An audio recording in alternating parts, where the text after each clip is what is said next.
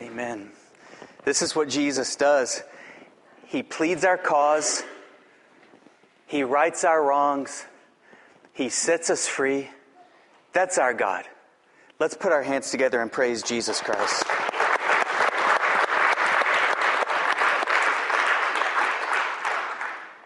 So we're beginning Ruth today. It's a love story. It's one of the greatest love stories ever told.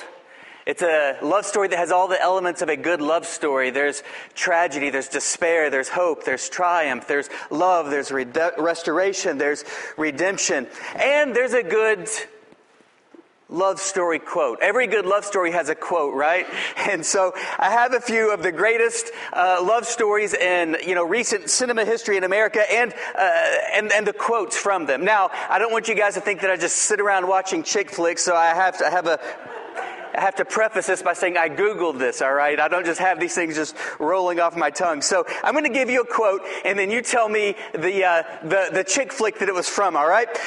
To me, you're perfect. To me, you're already perfect.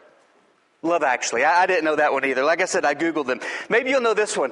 You complete me. You had me at hello. All right, good job. How about this? If you're a bird, I'm a bird. I didn't know that. Good job. All right. Okay, this is a good one. It's a classic. You should be kissed, and often, and by someone who knows how. Gone with the Wind. Good job. I wanted it to be you. I wanted it to be you so badly. You've got mail. All right. How about this one? We'll always have Paris. Casablanca. Good job. All right. How about this one? I'm also just a girl standing in front of a boy asking him to love her. Notting Hill. Good job. All right. One more. And then I'll put you guys out of your misery and we'll stop this after one more. Okay. I'll never let go, Jack. Titanic. And yet she let go just a few minutes later, didn't she? That was pretty uncool of her. You know what? The book of Ruth is a love story. Like I said, it's one of the greatest love stories ever told. Actually, it's the greatest love story ever told because it's a story within a story. It's a story within a greater story in which we are all, even presently, involved. It's a story within a story of God redeeming a people unto himself, bringing them from a place of despair to hope, from tragedy to triumph. It's a story of the gospel that's shared in the Old Testament. And this story also has a great quote to you. And I'm going to read my favorite quote to you from the book of Ruth. Ruth says, "Don't urge me to leave you or turn back from you. Where you go, I will go. Where you stay, I will stay. Your people will be my people and your God, my God. Where you die, I will die, and there I will be buried. May the Lord deal with me, be it ever so severely, if death separates us." If anything but death separates you and me. What a great quote, huh? One of the reasons that the book of Ruth is such a powerful love story that has just captured the hearts and the imaginations of people across the world throughout the centuries is because we can relate with it. Because we all know what it is to walk through tragedy. And we all know what it is to be in despair. And it's a story of how God is involved, working in all the details of our tragedy, all the details of our despair, and yes, even all the details of our sin and our mistakes and our failures to accomplish His glorious purpose in our lives to restore our hearts and cause us to be a people who praises Him and reflects His love and glory. One of our youth, Brandy, wrote a really beautiful poem that I thought that it flows really well with the book of Ruth because it captures the hearts of one of the heroes in the book of Ruth, and that's Naomi. And this is a poem that Brandy wrote herself, and I asked her to read it. Brandy, would you make your way up? And if you would put your hands together and welcome Brandy. This poem is called To Be Me. The abstinence of a mother means the abstinence of a child. But what are they to do when you are placed in a place where no one knows your name, and to stand in the cold with fear, waiting for a rescue? But who am I to blame when no one comes? What are they to do when you've lost strength emotionally because of the person he has yet to transform you into? What are they to do when you hid the tears and pain that flowed through your veins behind a mask? No one knows the feeling you felt when you were not to be held by the person you always wanted. What are they to do when you've lost hope in everything and have given up? For the sake of love, I am still here. What can they do when I'm still standing after all the bullets that killed the tissue in my skin that I've used to wipe my tears away with? Or the blinds from the window that hid in the darkness of my eyes from seeing what could be the truth? What am I to do when no one is on your side, when your confidence has went below sea level, and your courage has flown away from shore, and they still ask, what are they to do?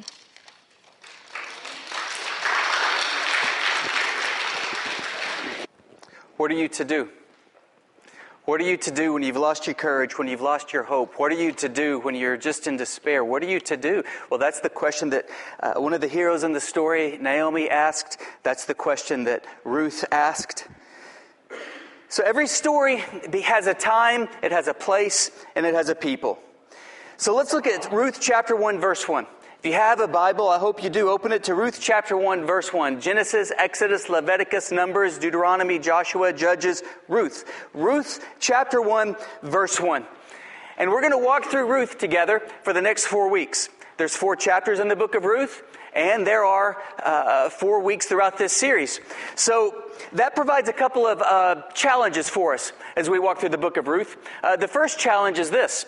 We're going to break the book of Ruth down over a 4-week period. Now, when the book of Ruth was written, it was originally written so as to be read in one setting.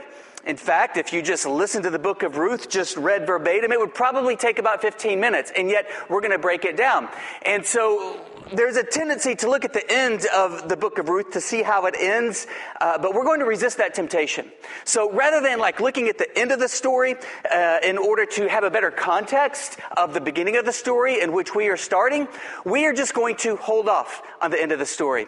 And that would be one adequate way to study the book of Ruth. Look at the end to understand the context of the beginning. But instead, we're just going to start at the beginning, and we're going to go slowly, and we're going to let the tension build that the author, and who we don't know who actually wrote the book was, but the author intended for there to be tension, for us to feel the drama, for us to feel the pain, for us to feel the hopelessness and the despair that the heroes of the book of Ruth felt. Another challenge is that it was originally written, of course, in Hebrew, and we are reading it in Greek, and so we lose some of the literary devices that the author implements in order to communicate, and so we will try to navigate through that the best we can and point those out as we come across them. So let's start with Ruth chapter 1, verse 1. And we'll begin by looking at the time, and then we'll look at the place, and then we'll look at the people involved, and then we'll look at what the Holy Spirit has for us today in this context in Fort Worth.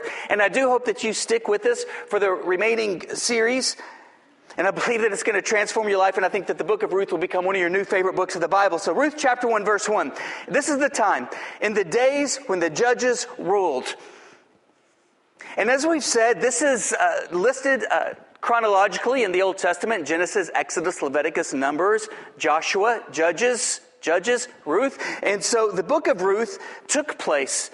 This was an event about a family, about a person that was seemingly insignificant in the days that the judges ruled. These are the days that you read about Samson, about Gideon, and those guys, about Deborah, the judges. It was a day when there was a pattern involved in the life of the children of Israel. It was one of the lowest seasons in the entire history of the people of Israel. It was a day in which they did not have a king. And because they didn't have a king, everybody governed them their own selves. And as a result of that, they eventually fell into idolatry and lawlessness. And in order to discipline and bring them back to a place of restoration and holiness, God would allow an enemy to come and to conquer them or to beset them. And then the people would turn to God and cry out to God. And don't we so often do that? We might talk about God on the mountaintop, but isn't it in the valley that we actually talk to God and we try to align our hearts and minds with God? And this was the pattern of the people of Israel. Now, to really understand the times of the judges in which the book of Ruth took place, and most scholars believe that it was somewhere probably right in the middle of the book of Judges that the book of Ruth took place. We don't have to look any further than the very last chapter and the last verse of the book of Ruth. Let's look at this, the last chapter and the last book of the book of Judges. So if you have your Bible open, you're looking at Ruth. Ruth is probably on the right hand of the page. If you look on the left hand of the page, you see the last chapter of the book of Judges. And now let's look at the last verse in the last chapter of the book of Judges. And it really paints a very clear picture of the times in which Ruth lived. In those days, this is Judges chapter 21, verse 25. In those days, Israel had no king. Everyone did as they saw fit. And so this is the time in which Ruth lived. This is the time in which her family lived. So let's continue to read. In the days when the judges ruled, there was a famine in the land, so a man from Bethlehem. Isn't that interesting, Bethlehem? Because Bethlehem actually means house of bread. And there's a famine in the land. And most scholars believe that the famine is probably a result of the pattern of Judges, because the book of Ruth takes place again somewhere in the middle of the book of Judges. And the pattern of the book of Judges is God's people fall into sin, and as a result, God brings discipline upon his people, and it causes them to turn and repent, and then God restores his people as the fellowship and the relationship with their God is restored. So there's a famine in the land. Interestingly, this famine is in Bethlehem, and Bethlehem means house of bread. Isn't that ironic? The house of bread has no bread. And so the time is the book of Judges, and the place is Bethlehem, the house of bread, in a time that they have no bread, and there's a famine. And now we begin seeing people. The people begin emerging in this plot. So a man from Bethlehem in Judah, together with his wife and 2 sons. And interestingly, this man's name is Elimelech. Elimelech. And Elimelech means the Lord is his king. In a time in which they didn't have a king, so everybody did what it was right in his own eyes, the man's name is Elimelech, which means the Lord is his king. But we see that he was no different than his contemporaries, than the context and the culture in which he lived, because the Lord was not his king. The Lord did not call the shots. The Lord was not his ruler. The Lord was not his sustenance, because he looked elsewhere. Elimelech and his 2 sons with his wife, whose name is Naomi, they left Bethlehem, the house of bread that had no bread, to go live for a while in the country of Moab. Now you've got to understand this. How did Elimelech and Naomi and their 2 sons, how did they wind up in Bethlehem anyway? Well, they wound up in Bethlehem because of the sovereignty of God. They wound up in Bethlehem because of the promises of God and the obedience and the faith and the daring of their forefathers. Bethlehem was in the promised land, the land that God told Abraham, their forefather, I'll give you a land and bless you. And then there were the patriarchs who looked forward to the promised land, this land that Bethlehem was in. And then there was Jacob, and there was Isaac, and there was the people of God, and then there was Moses, and then they were wandering through the wilderness for 40 years, always looking forward to the promised land. And that brings us up to Genesis and Exodus and Leviticus and Numbers and Deuteronomy. And now right at the end of Deuteronomy and about to go into Joshua, we see that the people of God are finally about to step in faith under the leadership of Joshua and inherit their promised land. And they're there in the promised land. This is the land that God promised them. It's a land flowing with milk and honey. It's a land in which God said, I will provide for you in this land. And yet Elimelech, whose name means the Lord is my king, was not acting so. He was acting as if the world was his sustenance and the world was his source of security. And so he leaves, a Jewish man, a Hebrew man, leaves Bethlehem, the promised land, to go to, of all places, Moab. Now, to understand Moab is a people that resulted from Lot's lineage. Now, Lot had a very strong allure and attraction to the world, and Lot had an incestuous relationship with, of all things, his daughters.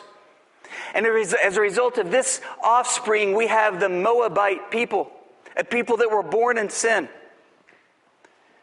And then on top of that, we read in the book of Deuteronomy that the Moabite women, you've got to get this to understand where we're going in chapter 1 of the book of Ruth. The Moabite women in the book of Deuteronomy sexually seduced the Hebrew men, and their worship had connotations of sexual connotations in their worship rituals and practices. And the Moabite women sexually seduced the Hebrew men and caused them to fall into sexual immorality and sexual idolatry. And as a result, God's judgment came upon his people, and 24,000 Hebrew people died as a result of that. And on top of that, as the children of Israel were crossing through the wilderness and they were trying to find a safe passage, they wanted to cut through the land of Moab, and the king of Moab didn't trust his distant cousins, the Hebrews, and he said, no, there's no way you're going to pass through. And so there's this tension between the Hebrews and the Moabites. And so Elimelech, taking matters into his own hands, tries to outrun his problems by stepping outside of the will of God. And anytime we do that, we jump out of the frying pan into the fire, so to speak. And this is exactly what happens.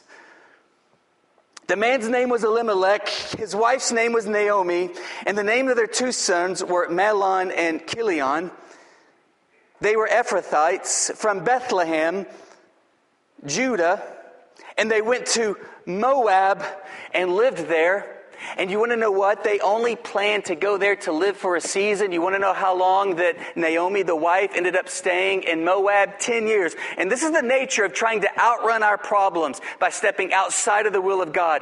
This is the nature of trying to take matters into our own hands, even if it means the Lord is not the ruler of my life. Sin always takes us further than we planned to stray. It holds us longer than we meant to stay. And it cost us far more than we ever thought that we would pay. And this is the nature of sin. We don't know how far it's going to take us, how long it's going to hold us, and how much it's going to cost us. But it's always more than we anticipated. Elimelech left a place of obedience, a place of trusting in God to be his sustenance, and he went to Moab, and it kept him there, and it cost him. And so these are the first two verses. And now, the following three verses, the writer of Ruth implements a writing style that's very abrupt. It's very cold.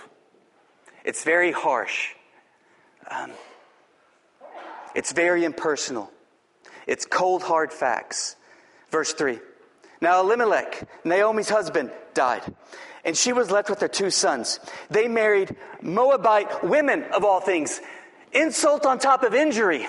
They married, of all things, Moabite women, which was inconsistent and contradictory to the law of Moses. They were not to marry Moabite women, women that brought destruction upon the people of the Hebrews, a people that there was intense friction and rivalry and hatred between.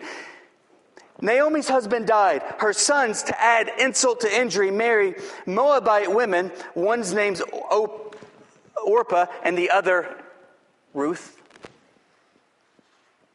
And after they had lived there about 10 years, both Mahlon and Chilion also died. And Naomi was left without her two sons and her husband. Elimelech stepped outside of the will of God to try to take matters into his own hands, to try to lead his household by sight rather by faith. And we never know where those consequences are going to lead us. When we choose to walk by faith and not by sight, is it going to cost us? Yes. Will there be sacrifices involved? Yes. Is it more difficult in the short term? Yes. But we will leave a godly legacy, and God will provide for us. And the safest place is God's place, no matter how dangerous that might seem. Elimelech never should have left Bethlehem, especially for Moab. He lost his life. His two sons lost their lives. We don't know the details surrounding it. We don't know how it happened. Those are just the cold, hard facts. And then we pick up with verse 6. When Naomi heard in Moab that the Lord had come to the aid of his people by providing food for them, she and her daughters-in-law, Orpah and Ruth, prepared to leave the place, Moab, that they had been living and set out to that road that would take them back to the land of Judah, back home, back to Bethlehem, that once again had bread. Verse 8.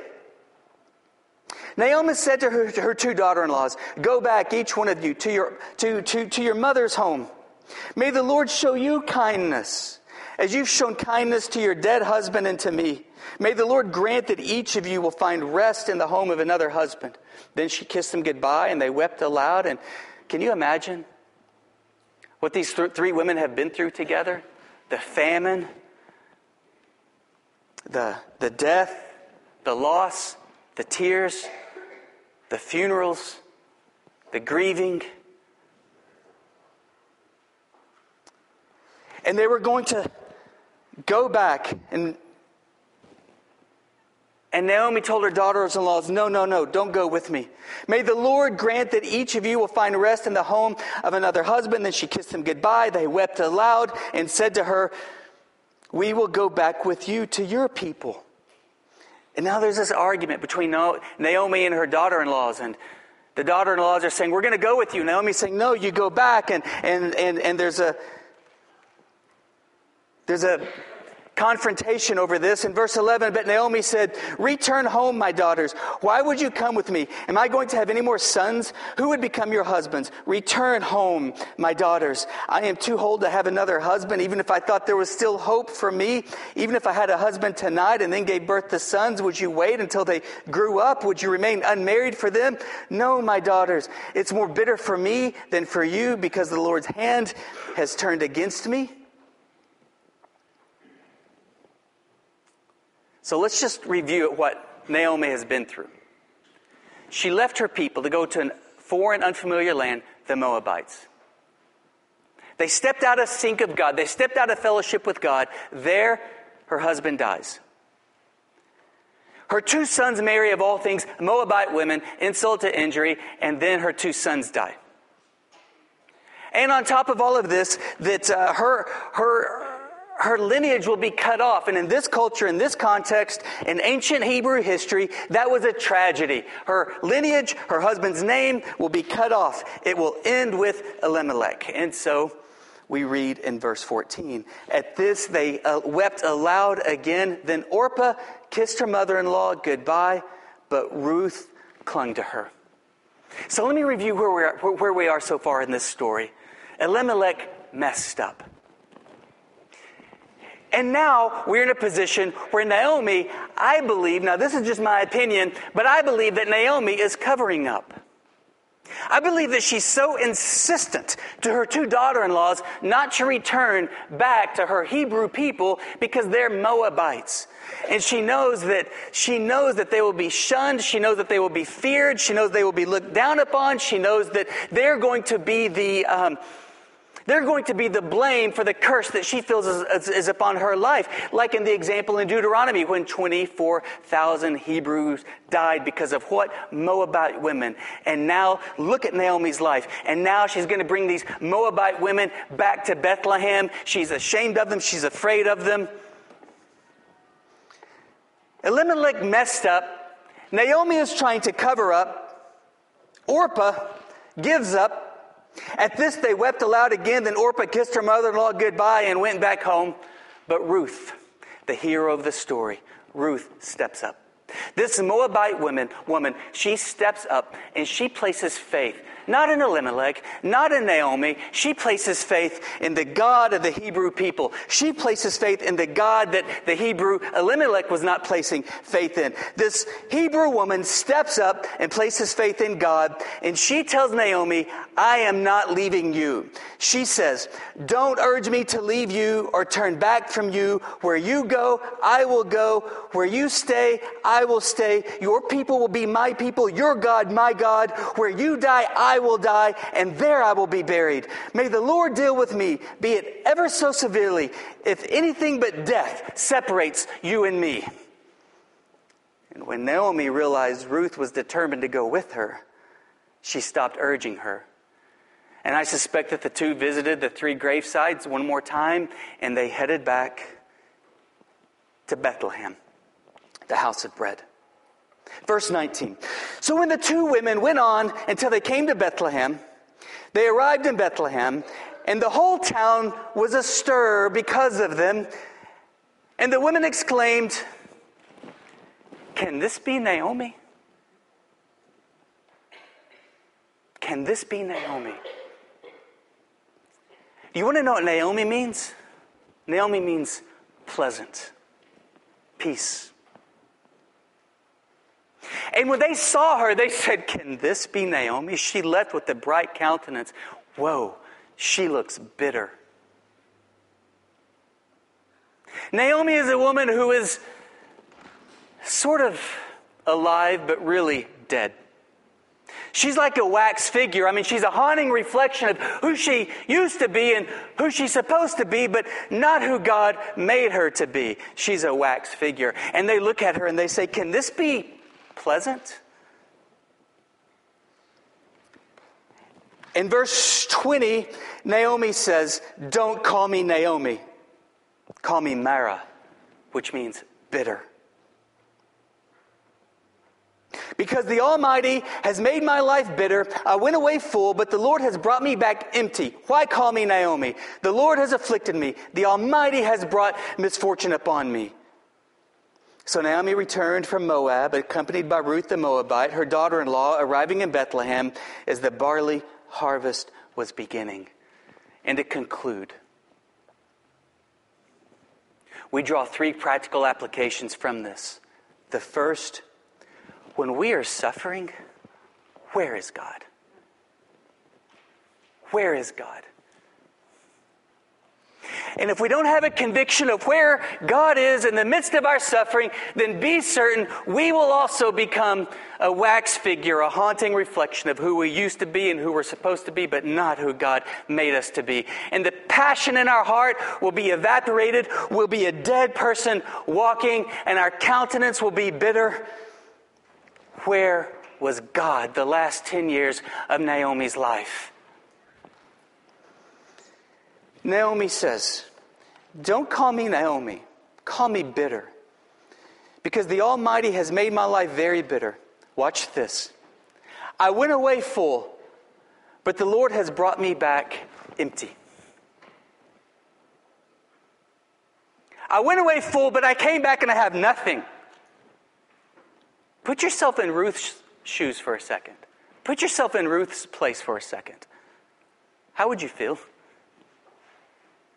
You just pledged your undying love to Naomi, and you come back to a people that you know is going to look at you with racial discrimination and even hatred, and there's going to be tension, and you know that they're going to blame you for all the misfortune that has not only happened to your people, but has happened to your immediate family. And you come back with Naomi into Bethlehem, and then all the women are astir. They're focused on Naomi. They're looking at her with scowls and with condescending glances and with judgmentalism. And they don't even acknowledge her because it's very clear that she doesn't belong. It's very clear that she's an alien. It's very clear that she is a Moabite. And then Naomi proceeds to say, "I went away full, but I came back with nothing." And then with that, everybody looks at Ruth. What do? Well, you just drop your head, don't you? And you just look down. And you realize, I'm nothing. I'm nothing. Oh. Naomi did not realize, but Ruth was so much. God was in Ruth and working through Ruth in a way that would bless the entire world in a way that nobody could fathom. Did you realize that there are only 2 books in the entire Bible, all 66 books, that are named after women? Ruth and Esther. But did you realize that Ruth is the only book in the Bible, in the Old Testament, that's named after a female who is not a Jew? Did you know that Ruth would eventually get married? I'm jumping ahead a little, and they would have a son, and their son would have a son, and their son would have a son, and their son would have a son, and all down the generations. And did you know that Ruth's great-great son is going to be none other than King David? And did you furthermore know that her lineage will continue to perpetuate to the Messiah, so that in the book of Matthew, when it's looking at the lineage of the Messiah, that there are 5 women's names who are mentioned in the New Testament that are outlining the lineage, the history of the Messiah. There's, of course, Mary, the mother of Jesus. And the other 4 are very unexpected. There's Rahab, the prostitute. There's Bathsheba the adulterer. And of all things, there's Ruth that's mentioned, the Moabite. So here's Naomi saying, I have nothing. She had so much. She had God's sovereign hand guiding her, even when she didn't see it, even when she didn't feel it, to an appointment with the miracle that was greater than she could have ever imagined. She thought she had nothing. She thought that her lineage cut off with her husband. That is not true. Her lineage was about to perpetuate to the Messiah, the Christ himself, the hope of the world. And did you know that when you least feel the presence of God in your life, and you least see his hand working in your life, he is most present, orchestrating his sovereign will to a glorious conclusion that you could never, ever imagine.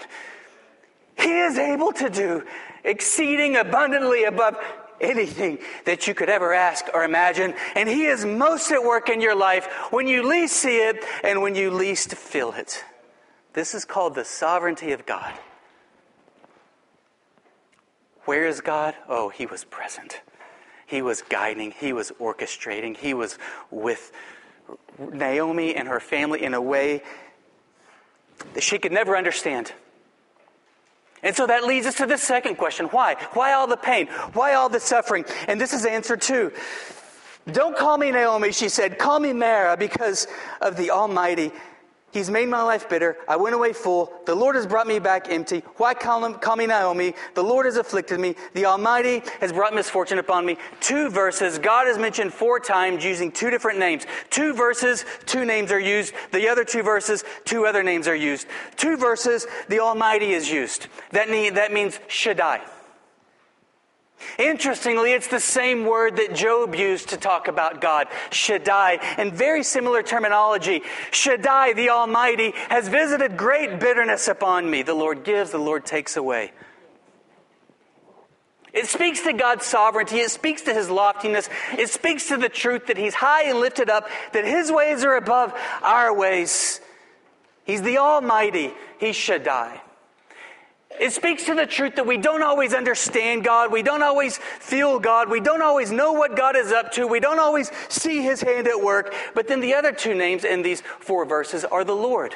Capital L, capital O, capital R, capital D. Lord. It means Yahweh. It's God's personal name. It means, yes, God is high and lifted up, but he's also close. And he's communicative. He's dynamic. He's ever present. He's with us. He's high and lifted up, but he's close. I don't understand him, but I trust him.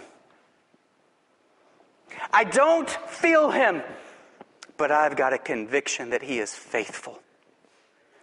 I don't know how this is going to work, but he promised that it would. I don't see everything working together for the good, but he told me that it would. He is high and lifted up. His ways are higher than our ways, but he is close and personal and always orchestrating things to a glorious conclusion. This means that God's sovereignty is greater than our sin. They never should have left Bethlehem. They never should have gone to Moab. And yet God touched that decision to interweave his redemptive master plan for the hope of the world. God's sovereignty is greater than our sin. Not only that, God's sovereignty is greater than our suffering and our sorrow. We don't always feel God, but we have the conviction that God is ever present and he's working, orchestrating his sovereign plan into our life. Where is God? He's with us. even when we don't feel him or see him, especially when we don't feel him or see him. Why are we going through what we're going through? We may not have all the answers to all the whys this side of eternity, but we do know, we do have a promise that they'll result in praiseworthy conclusions where we'll want to climb the highest mountaintop and shout to the world through the loudest megaphone, it's true, it's true, it's true. God really does work all things together for the good of those who love him. It's true, it's true, it's true. He really is able to do exceeding abundantly above anything I could ever ask or imagine. It's true. God is close to the brokenhearted. It's true. He does bind up the brokenhearted. He does heal our wounds. He does bring beauty for ashes. It's true. And I don't know how God is going to weave his glorious, masterful, powerful, beautiful, praiseworthy, redemptive plan into your sin and into your sorrow, but I know that he will. It's true. Where was God? He was present. Why do they experience the pain? Some things are mysteries, but God's character and his goodness and the testimonies of saints in this church and throughout the generations are rock solid, and we can stand on them. So how? How is he going to bring beauty out of ashes? How is he going to do that? Verse 22. So Naomi returned to Moab, accompanied by Ruth the Moabite, her daughter-in-law, arriving in Bethlehem. And here's a glimmer of hope in a very despairing chapter, because we're not going to run ahead of ourselves. We're going to take this slow. But here's a glimmer of hope in a very despairing chapter. The barley harvest was beginning. In a land of famine, the barley harvest was beginning. This barley harvest was in springtime. The air was crisp, the sky was bluer, the flowers were blossoming, the harvest was here. And how is God going to breathe beauty out of your ashes? We don't know exactly, but we know that he will, and it'll be worth it. And you're going to look back on the pain and the suffering, and you're going to shudder. But you're not going to shudder at the thought of having walked through it. You're going to shudder at the thought of your life without it, because God used that to glorify himself in your life and to draw you so close to him and to shine his life and love through your life so that so many people will want to know Christ as a result of it.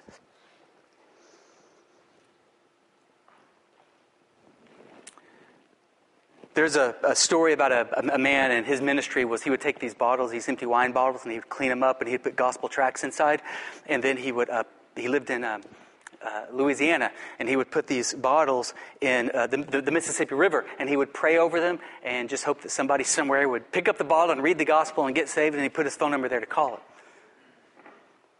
So he put one bottle in the Mississippi River, and 7 years later, he got a call from a guy in, of all places, Greece. And the guy in Greece said, I found this bottle, I saw it on the shore, I opened it, I read the tract, I read how Jesus loves me, I gave my life to Christ, he got saved, he was born again, he was redeemed, he was a new creature, and he said, I just wanted to call and say thank you for that. 7 years later. Imagine the journey of that bottle. Through the Mississippi River, out the Gulf of Mexico, across the Atlantic Ocean, for 7 years.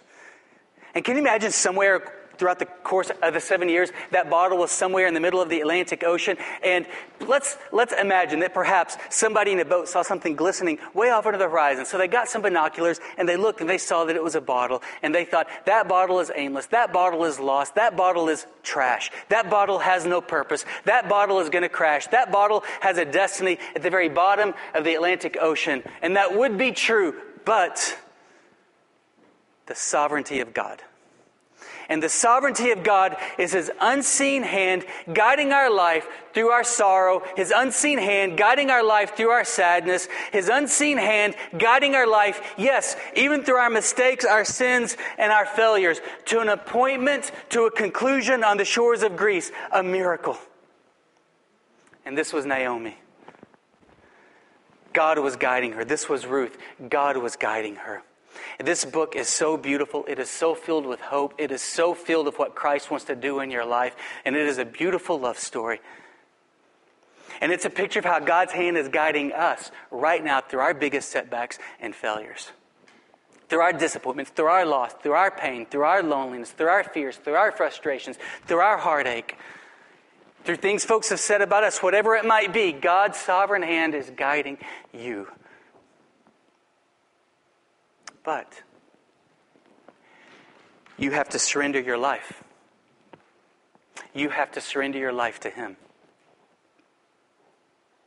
You have to decide to leave Moab, and you have to make a decision to go back to Bethlehem. You see, Naomi could have prayed all day, every day in Moab, God bless me. But in reality, she had to position herself in a manner to be blessed. She had to return. She had to return. Elimelech ran from God. Naomi and Ruth returned to God. And so God took all their heartache, all their suffering, all their pain, all their sin, all their failure, and He orchestrated it into a beautiful conclusion.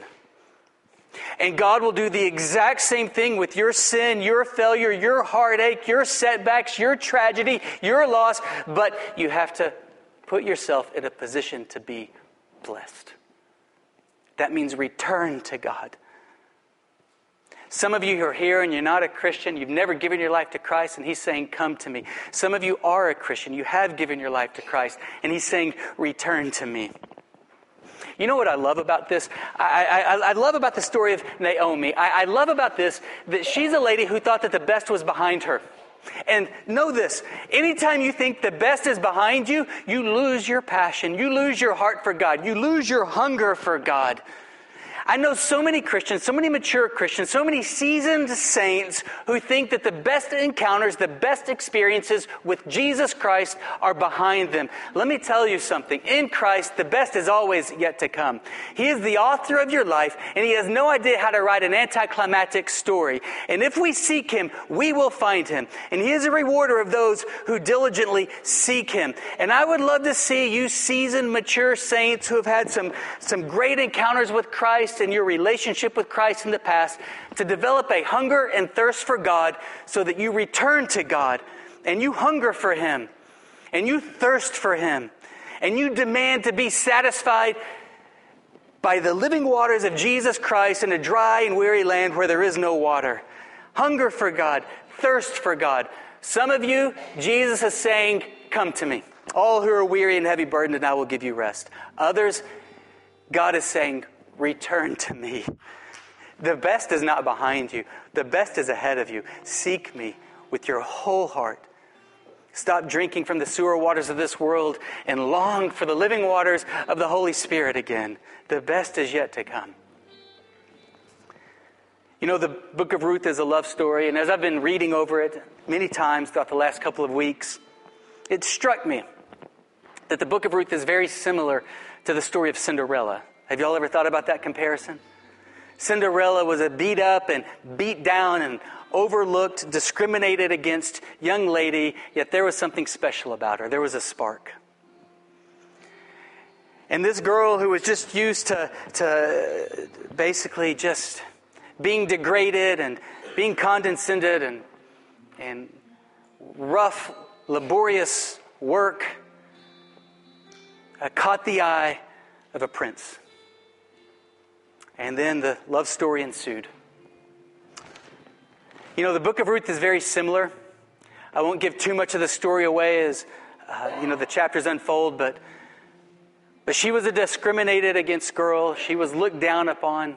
Yet there was a spark about her. There was something special about her that caught the eye of a ruler of the land. And we'll see his name was Boaz. And the love story ensued. And this is a picture, as I said, of a much greater picture. A story of God redeeming a people unto Himself, bringing them from a place of tragedy to hope and despair to triumph. It's a picture of God and His relationship with you and His relationship with me. And you and I are Ruth. We are that girl we are that person, we are that soul that's lost in our sin, that's lost, that's overlooked, that's looked down upon. And yet, there's the King of Kings who sees something about us that captures him. And so the love story ensues. But can you imagine how Cinderella would have ended had Cinderella have said, no, I'm just going to go back to my old life. I'm going to put on my rags, and I'm going to go back to scrubbing floors for my evil stepsisters. That wouldn't have been a great story. Can you imagine how the book of Ruth would have concluded if she's told Boaz, no, I'm going to go back to my rags and just continue my labor? Well, that wouldn't have been a great love story, huh? But Jesus Christ is saying, come unto me all who are weary and heavy burdened, and I'll give you rest for your souls. He'll cleanse us. He'll forgive us. He'll make us His child. He'll put His Spirit within us. He'll give us a purpose for living. He'll be our friend through life. He'll give us the promise of heaven. But you have to say yes, or it's no relationship with God at all. You've got to say yes. So to some, Jesus is saying, come unto me. To others, Jesus is saying, return to me. And for everybody here, we will either say yes or no. But if we say yes, then what Christ will do, He will take our sin, our failure, our sorrow, our frustration, our fear, and He'll begin orchestrating it to unspeakably praiseworthy conclusions. Would you stand with me? If you would like to return to Christ, if you would like to come to Christ, would you bow your heads with me, please? I would just want to lead everybody in a prayer to come to Christ, maybe for the first time. And you just want to say yes to Jesus Christ because He died on the cross for your sins. He died so you could have life. He died so you could enter into a relationship with Him. He died and rose again so that He could make all things new in your life. But you have to respond. You have to say yes. Everybody bow your head and pray in an audible voice if you want to receive Christ. And pray out loud, even if you're saved, to encourage the person next to you. God, I have sinned. And I've been separated from You. And I sense it in my heart. An emptiness, a longing. But I realize that longing is for You. Thank You for dying on the cross, Jesus, to pay for my sins, to show me how much You love me. I say yes to You, and I invite You into my life to be my Lord and Savior, my forgiver, my leader. Give me salvation, and I trust You to bring beauty out of my ashes, to bring joy out of my sorrow, to bring life out of my death. Now help me to grow in You. And perhaps you're one of these Christians that needs to return to Christ. To some He said, come to me. To others, He's saying, return to me. And perhaps you have some tragedy in your life. Perhaps you have some trauma.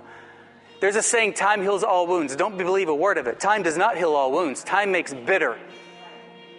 Only Christ heals all wounds. Only Christ heals all wounds when we surrender our entire heart to Him and trust Him to beautify the ashes, to bless our offender, to forgive our sins, to make everything culminate into an unspeakably beautiful, praiseworthy conclusion. But we have to return from Moab to Bethlehem for God to ignite our tragedy into triumph. And perhaps you just need to return to the Lord. And I want to invite you to come down to this altar and say, God, here I am. My whole heart, my whole mind, it's Yours. Take it. Restore me. Bring beauty out of the ashes in my life. And trust Him to do it. And say, I believe You're going to do it. And I'm going to leave this place not walking in a disposition of despair, a defeatist with a defeatist countenance, but I will leave here with a disposition and a countenance of victory, because God will bring the victory about in my life, because God said that it would be so. He didn't say I wouldn't have trouble, but He did say He would turn the trouble into triumph when I trust Him with it. And so I just want to invite you to come down and trust Him with whatever it is that you've gone through, with whatever it is that's in your past. There's nothing in your past. Nothing in your past. No sorrow, no sin, no slander, nothing. There is nothing in your past that excludes you from God's beautiful, surprising blessings and victories in your life. But you've got to return to Him. So, would you bow your heads? If you need to return to the Lord, if there's some sorrow that needs to be worked into some triumph in your life, would you raise your hand? Father, you see these hands. In Jesus' name, we pray that your Holy Spirit would work unspeakably praiseworthy conclusions. To you be the glory as they give and surrender and trust their entire life to you. Amen.